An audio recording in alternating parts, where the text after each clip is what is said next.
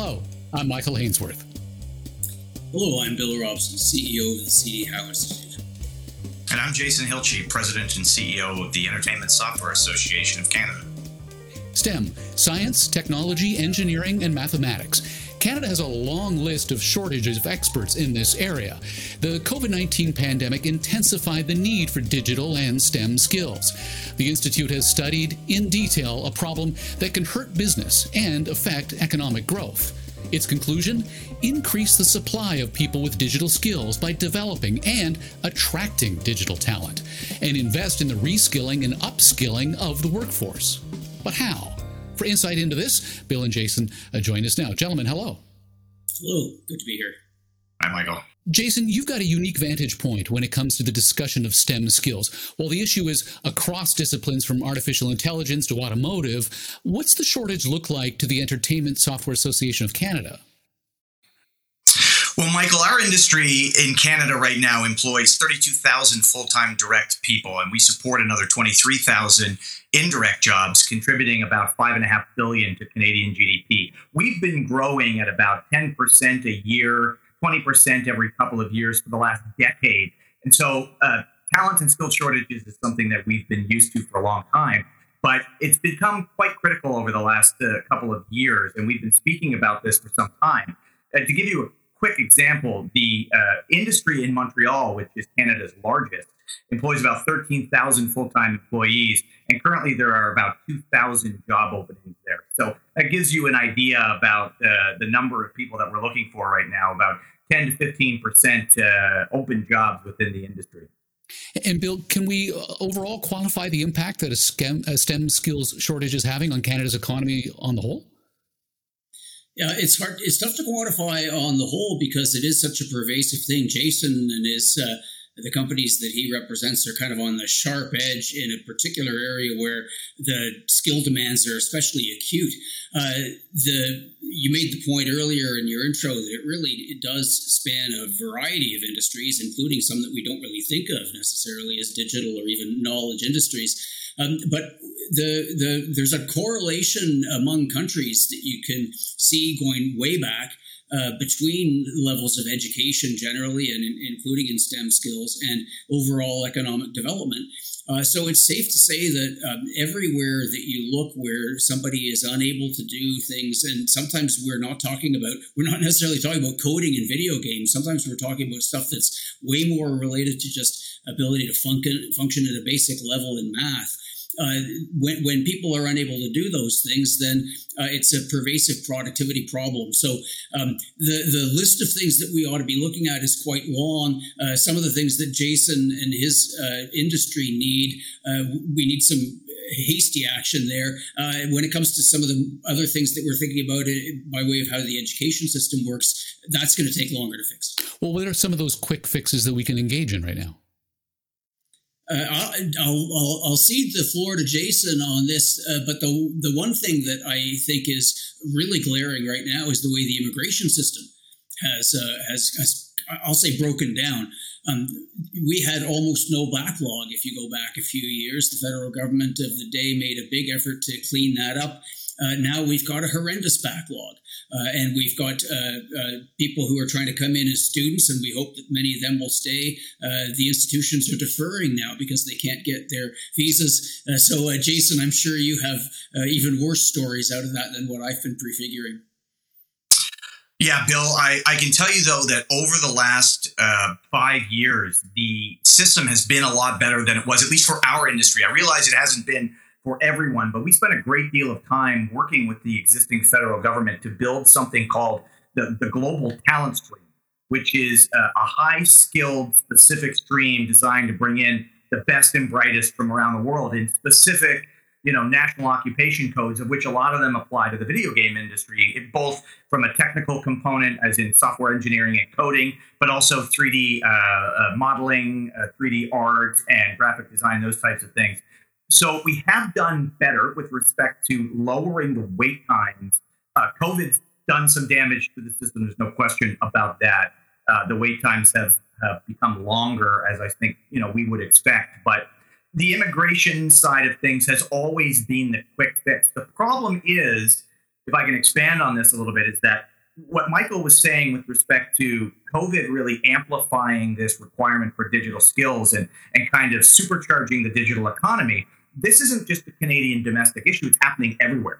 COVID was a global issue, and the digitization of the economy is also a global issue. So we can't simply sit back and say, okay, well, we'll bring a lot of immigrants in because all of these other countries are doing things to keep this type of skill set within their own domestic borders, because they need to do the same things we need to do. And so we do really need to start focusing on the long-term problem, which is going to be the long-term fix, and that's the education system and other things like micro-credentialing and things that you've talked about in your report. Well, Bill, the Institute has concluded that there really are those two avenues to addressing the skills shortage. You point out the international side, immigration, the domestic side, that the kids today just simply aren't interested in math. What's the solution on the home front? Well, there are a couple of things to say. I will, and again, Jason will have a view on this. Before we leave international completely, I'll mention immigration. Canada does lose tens of thousands of people every year. Most of them go to the United States. And the people who go to the United States, it's not a STEM issue particularly, but they tend to be very highly educated, higher earners. So if we could simply do something to help retain more of that talent in Canada, we'd alleviate the problem. Going to education, if you just sort of work backwards in terms of how many years it takes for people to get ready to roll in this area, I would certainly look in the first instance, post-secondary. A lot of the colleges are very market-oriented. They're acutely aware that there are shortages in this area. They're mounting programs. And in a sense, the old bums and seats line, it's really a matter of ensuring that you've got the intake there. I'll say a word just as we work further back, it gets tougher to deal with. In the elementary and secondary system, and especially elementary school, there just are not very many teachers who have that kind of a background. So it's tough to teach subjects where you don't have that good a grounding yourself. Developing curriculum that helps them do that, it is a long-term process. The ominous thing that we're seeing, Canada by international standards does well in all domains when we look at tests like the ones that the OECD does, but we have been slipping. So there seems to be something wrong, something that we should be addressing with curriculum. And ultimately, we hope getting more teachers in who are comfortable in the area and in as well as kind of instructing the kids and telling them how important this is, maybe modeling a bit more of that kind of comfort and facility with STEM skills that would really motivate the kids. Jason, on that domestic front, are you finding that the schools are just not creating high quality future workers, or is it just a function of there aren't enough of them? Well, I'll just seriously bounce off of what Bill just said. I mean, because he's bang on with respect to his assessment. We've been working with organizations, third-party external organizations, for a number of years now with respect to trying to get these skills into the school system at an early age. We've worked with organizations like Kids Co Jeunesse out of Quebec, who've now expanded across Canada. And then there are other organizations like in Atlantic Canada with Lighthouse Labs, who are essentially third-party STEM code trainers who go into the school system like Junior Achievement and help kind of fill a void that doesn't exist within the curriculum. That was a good start, but it's not where we need to go. I mean, this has been going on now for close to a decade, these types of organizations, and the school system in most provinces still hasn't adapted to bring their own curriculum changes in to get these types of basic computational thinking and coding, like things just as simple as, if I do this, this person moves here, or, we need to move this person from point A to point B. How do I do that? What would an algorithm look like that allows me to do that? I mean, the United Kingdom got rid of their Microsoft Office computer training back in about 2010 and instituted computer skills through software engineering. And we still haven't done that. And so it's a long generational change. But if I could leave you with one anecdote on this, it's that, I've been in this business for about 15 years. And the first 5 years that I was in it, I was working for the government in Nova Scotia in economic development, trying to build this industry there. And over the years, I've spoken with many deans of computer science programs, not just there, but across the country. And the one thing that sticks out is they have a common narrative, which is they get kids from two different streams. The first is, like you say, is the kid that is good at math and doesn't know what they want to do with their life. And their parents have told them that because they're good at math, they can make a lot of money becoming a computer software engineer. And so they take computer science and they do quite well with that. The second is the kid that essentially trains themselves in their basement, when making their own video games or their own apps or their own software programs. And they learn it that way. And then they get into computer science. Neither of those they're both random. Neither of them are actually linear with respect to bringing our kids from the high school side of things into college. So when you go into university, and if you wanted to take biology, you had the opportunity to take biology in grades 10, 11, and 12 before you even take biology in first year university. Barely anywhere in Canada, if anywhere, you can take computer science before you actually take computer science at university. That's a problem. What we need are more dots connecting those kids in elementary school to actual curriculum changes in the high school that lead people into computer science and computational engineering programs in the university and post-secondary world. Michael, I wonder if I could just come in on that and say that sometimes this type of thing can seem like an awfully big ask, especially if you look at the teachers who are motivated to do this but may not be that comfortable in it. I would stress the importance of a lot of the basic stuff. Kids may or may not be able to learn Python, early in elementary school. Possibly, if they did, it'd be like when my generation learned COBOL or something.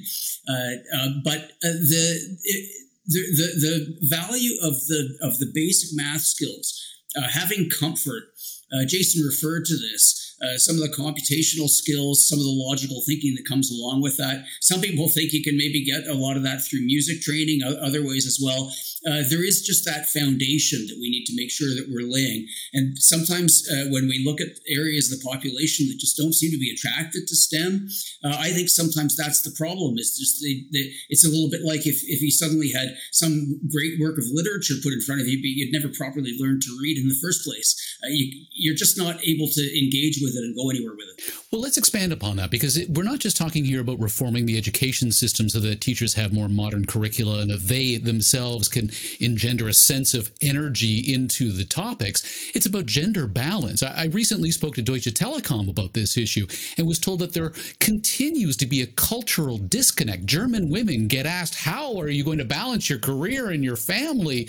Men don't get that question. So to what degree in Canada is the STEM gender divide cultural versus educational? Jason, do you want to, I don't know if I should put you on the line of that. Your industry sometimes comes under the microscope there. It does, and that's why you can put me under the microscope here, because I answer this question a lot. It's really interesting because if you look at our player base, and every couple of years we do research to quantify what our player base looks like. Who's playing games? Why are they playing? What do they play? Everything from what's the difference between what young girls play to what young boys play to what retired men and middle-aged women play. And, our player base is almost consistently 50-50 between females and males, but it doesn't really tell the whole story. I mean, it's different types of games. A lot of females like mobile games on the subway. A lot of males are playing console games, more immersive games. But that, at one point in time, we thought that was going to help us attract more people into the industry. So if we can get our player base more diverse, then that'll get more females and women interested in video games, and maybe they'll get into that. Really hasn't happened. We quantify the people that work in our industry as well through an economic study that we do. And, our percentage of women who are coding is abysmal. I mean, it's about 10% of the whole workforce, and we need to do better than that. But the issue is that, one, our industry needs to do better. There's no question. And I'm not trying to pass the buck on that at all. Like, bar none. We have to do better. But the ability to do better for us and for most technology industries is dependent on the pipeline of talent that's coming out of the school system. Okay. So if you talk to a lot of these deans of computer science, their enrollment of females is somewhere between 10 and 15% of the entire class. So, on the higher level, 15% would be the highest we'd ever be able to get for computer software engineers. And not all of them are going to join the video game industry. A lot of them are going to go and do different things. And so I really do believe that, as much as we can do as an industry, we still do need to reach young girls at a much younger age before technology becomes stereotypically masculine. Get them interested in this type of thing before culturally becomes taboo for them, and help get them and lead them into those post-secondary programs that will lead them into the industry, because it's a chicken and the egg, right? It needs to happen both ways. Well, now, thank you for your under the microscope comment. Taking a slightly broader focus, Michael, if I could.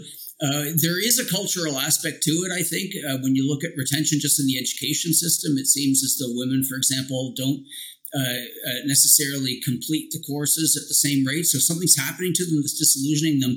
But maybe it'll be helpful for me to just say that I think the early comments we made about the knowledge economy being broader than what people often conceive, maybe that's part of the image issue that we face. I mean, if you're attracted by health sciences nowadays, and that's a field where women are attracted and are becoming quite dominant in many fields, that's a knowledge industry where digital skills matter a great deal. So I think it's partly a matter of just helping people visualize the various places that they might want to go in life, and realize these are skills that are going to help you in a wide range of occupations and in your personal life. So, Bill, the study advises us to invest in upskilling and reskilling the existing workforce. What should that look like?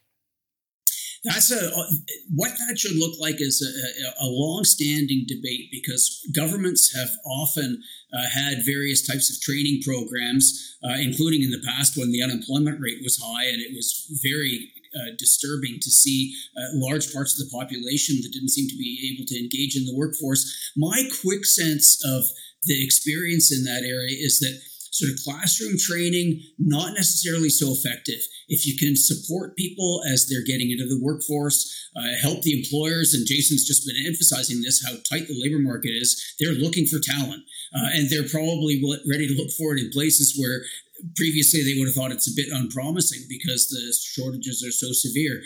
Anything that helps people come into contact with them, gets them that on-the-job training, that experience. Co-op programs, for example, in education seem to be very powerful when it comes to people then being able to get into the workforce and hit the ground running.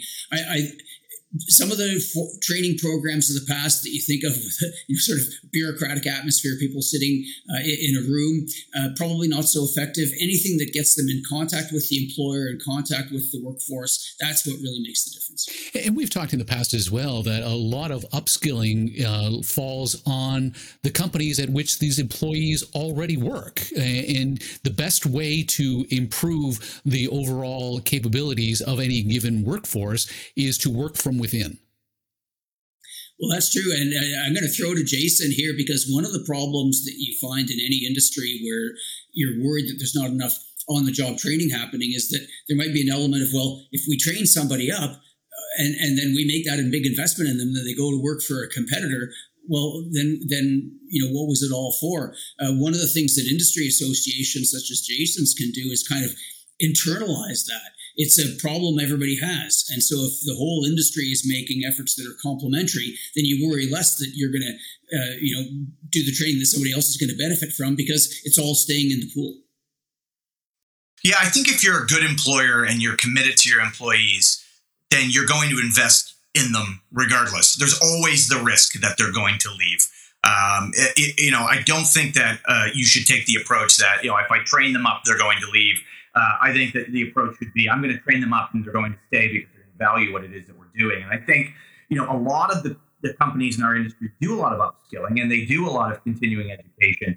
And, that's not really as big of an issue as going back to the core topic here, which is, knowledge transfer and changing. So if you come from one career, let's say you work in the forestry industry or the lumber industry and you lose your job, and you want to, upskill and learn how to be a computer coder, that is much more difficult, right? Because, the skill set is so different. Most people are mid-career. They have to learn a new skill from scratch. Now, governments have spent a lot of time, I believe, across Canada, especially with the, those provinces that own their own community college network, oftentimes will subsidize or completely grant free tuition for people to go back and reskill. And I think that's fantastic. So the government does play a large role in that. The challenge is that for our industry, for instance, in many cases, our members are making games that cost upwards of $100 million a year, or $100 million to make. And so they're looking for the best talent that they can to make those games, because our players, our consumers are very, they have high expectations and they demand high quality. Just like people who watch movies very shortly after the game is launched, aggregate review scores start popping up, and, it influences sales. So it's very, very pressure oriented to get the game right and get it out there in a way that's got a high level of quality. And so you need the best people. There's a divide there, and I'm not saying this is happening in every case, but when you reskill somebody and you just give them a diploma, or they finish a course, doesn't necessarily mean that they can do the job.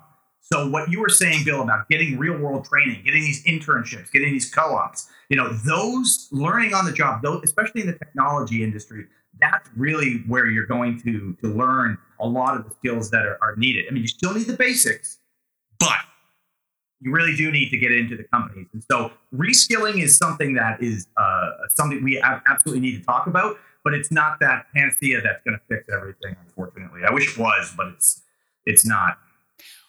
We touched on this sort of at the beginning, the fear of a repeat of the brain drain of the internet boom of the 2000s. What's the solution here?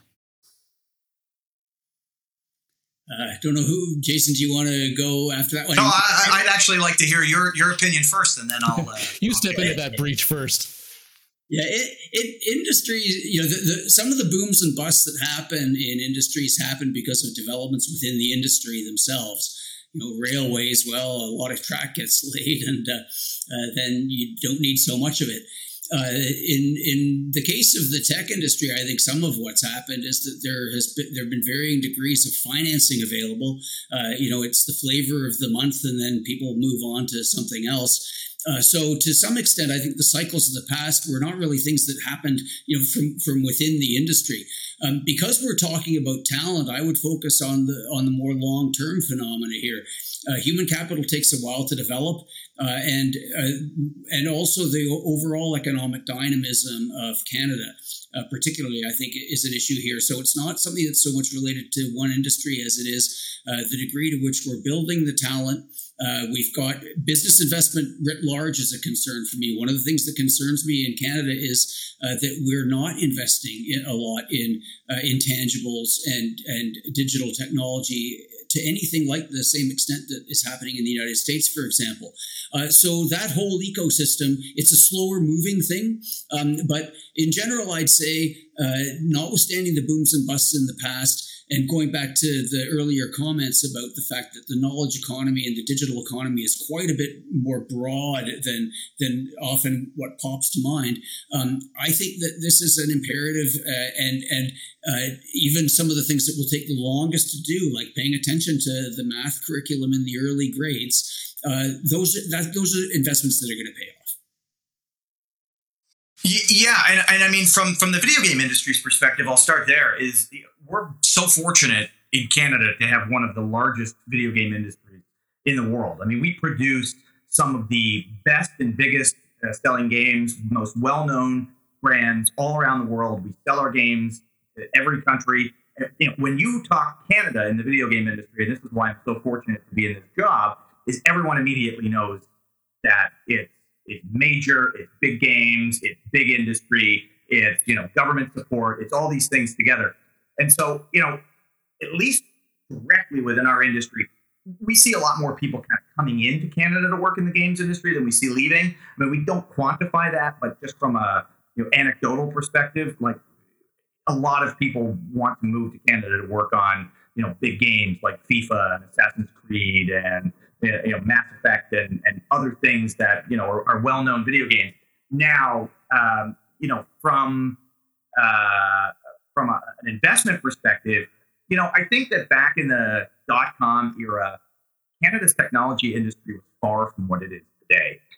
We're talking, if you wanted to work in IT at the time, it was Nortel, and then it became BlackBerry, and you didn't have the broad-based technology industry, that startup technology industry that you have now. I mean, with all of the venture capital, the government funds, the private funds, even the economic development agencies and the government agencies that have done well getting large multinationals to invest in Canada, like Amazon and IBM and all sorts of different companies.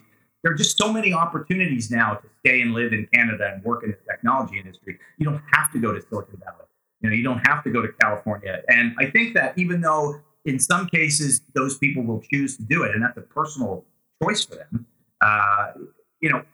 sometimes they always end up coming home anyway. And that's good for our industry. That's good for Canada because they've been trained in the U.S. and then they come back and they're ready to go to work. But those that do want to stay, there's lots of opportunities for them. And, even though we're seeing a bit of a blip right now with some layoffs in the tech space and some pullback, like everything, it comes and goes and this will pass. But we can't stop investing now. Like Bill says, we have to continue to invest. And, even though it's a difficult time and an unstable time out there, the worst thing we could do is pull back and not invest in innovation, technology, and talent. So then, Bill, with that in mind, let's bring this full circle back and lean on your public policy expertise. What is the Institute's best advice to government at the federal level, and what's the Institute's best advice on how to deal with all of this at the various provincial levels? Well, at the federal level, I would focus on keeping Canada attractive to talent, and the levers that the federal government can pull. At the moment, they're into giving away money, and you can do that intelligently, but it's a very fraught business.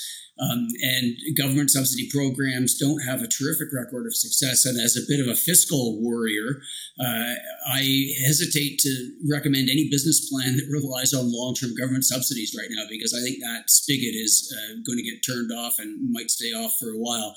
The thing that you want to do is you want to make sure that it's easy for people with talent to get in, and then you want a balance of taxes and other things that are going to make them happy to stay here. Provincially, I would go to the education system. The provinces, I think, have done by and large a good job of supporting a college sector that's very market responsive, and I hope Jason agrees with me on this. He didn't express a view otherwise. I think that the post-secondary institutions on the whole have done a pretty nice job of responding to what the students want and what they're hearing from employers and what they're seeing in the job market. So then, working further upstream, it really is important to make sure that the students that are coming out of the elementary and secondary system are comfortable in that world. They know they're not afraid of math. They're able to do the basic things that they need to do.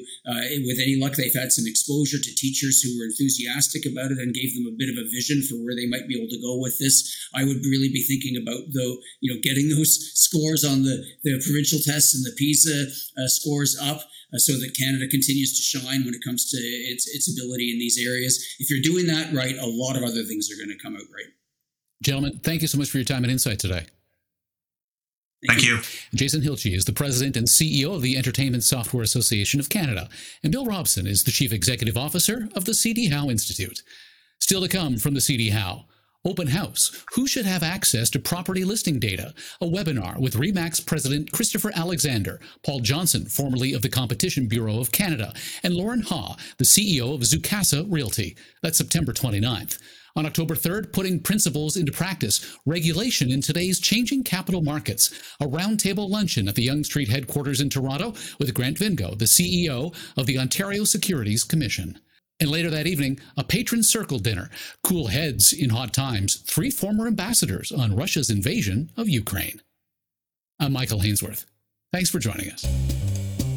You've been listening to the C.D. Howe Institute podcast with Michael Hainsworth. Subscribe on iTunes, Google Play, and Spotify. The C.D. Howe Institute is an independent, not-for-profit research institute whose mission is to raise living standards by fostering economically sound public policies. The Institute is widely considered to be Canada's most influential think tank and a trusted source of essential policy intelligence, distinguished by nonpartisan, evidence-based research and subject to definitive expert review. Visit cdhowe.org and follow us on Twitter and LinkedIn. Thank you.